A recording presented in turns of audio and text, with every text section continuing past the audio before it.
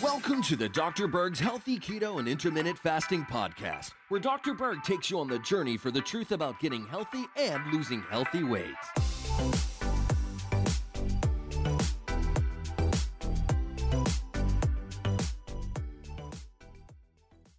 I want to talk about an amazing natural remedy for clotting. It's called nattokinase. This is an enzyme that comes from natto.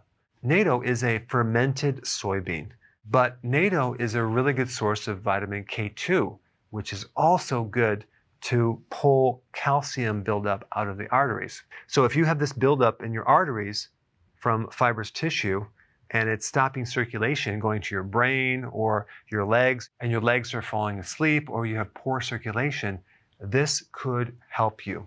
Also, there's some positive effects for endometriosis because there's fibrous tissue in that condition, and pulmonary embolism, and also to potentially help with cirrhosis. So many people take it as an alternative to aspirin to lower the chance of getting a stroke because it will rid clots and even thin the blood. It's interesting that this one enzyme has so many cool effects for the heart and also the brain.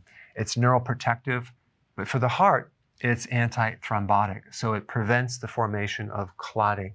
It's anti-hypertensive, so it's good for high blood pressure. It's anticoagulation, so it helps thin the blood so the blood is not so sticky and thick. And lastly, it's anti-atherosclerosis. So basically, it'll keep your arteries clean. Now, if you're on Coumadin or aspirin or some medication, check with your doctor before taking this. And lastly, check out the links down below of the research done on this enzyme.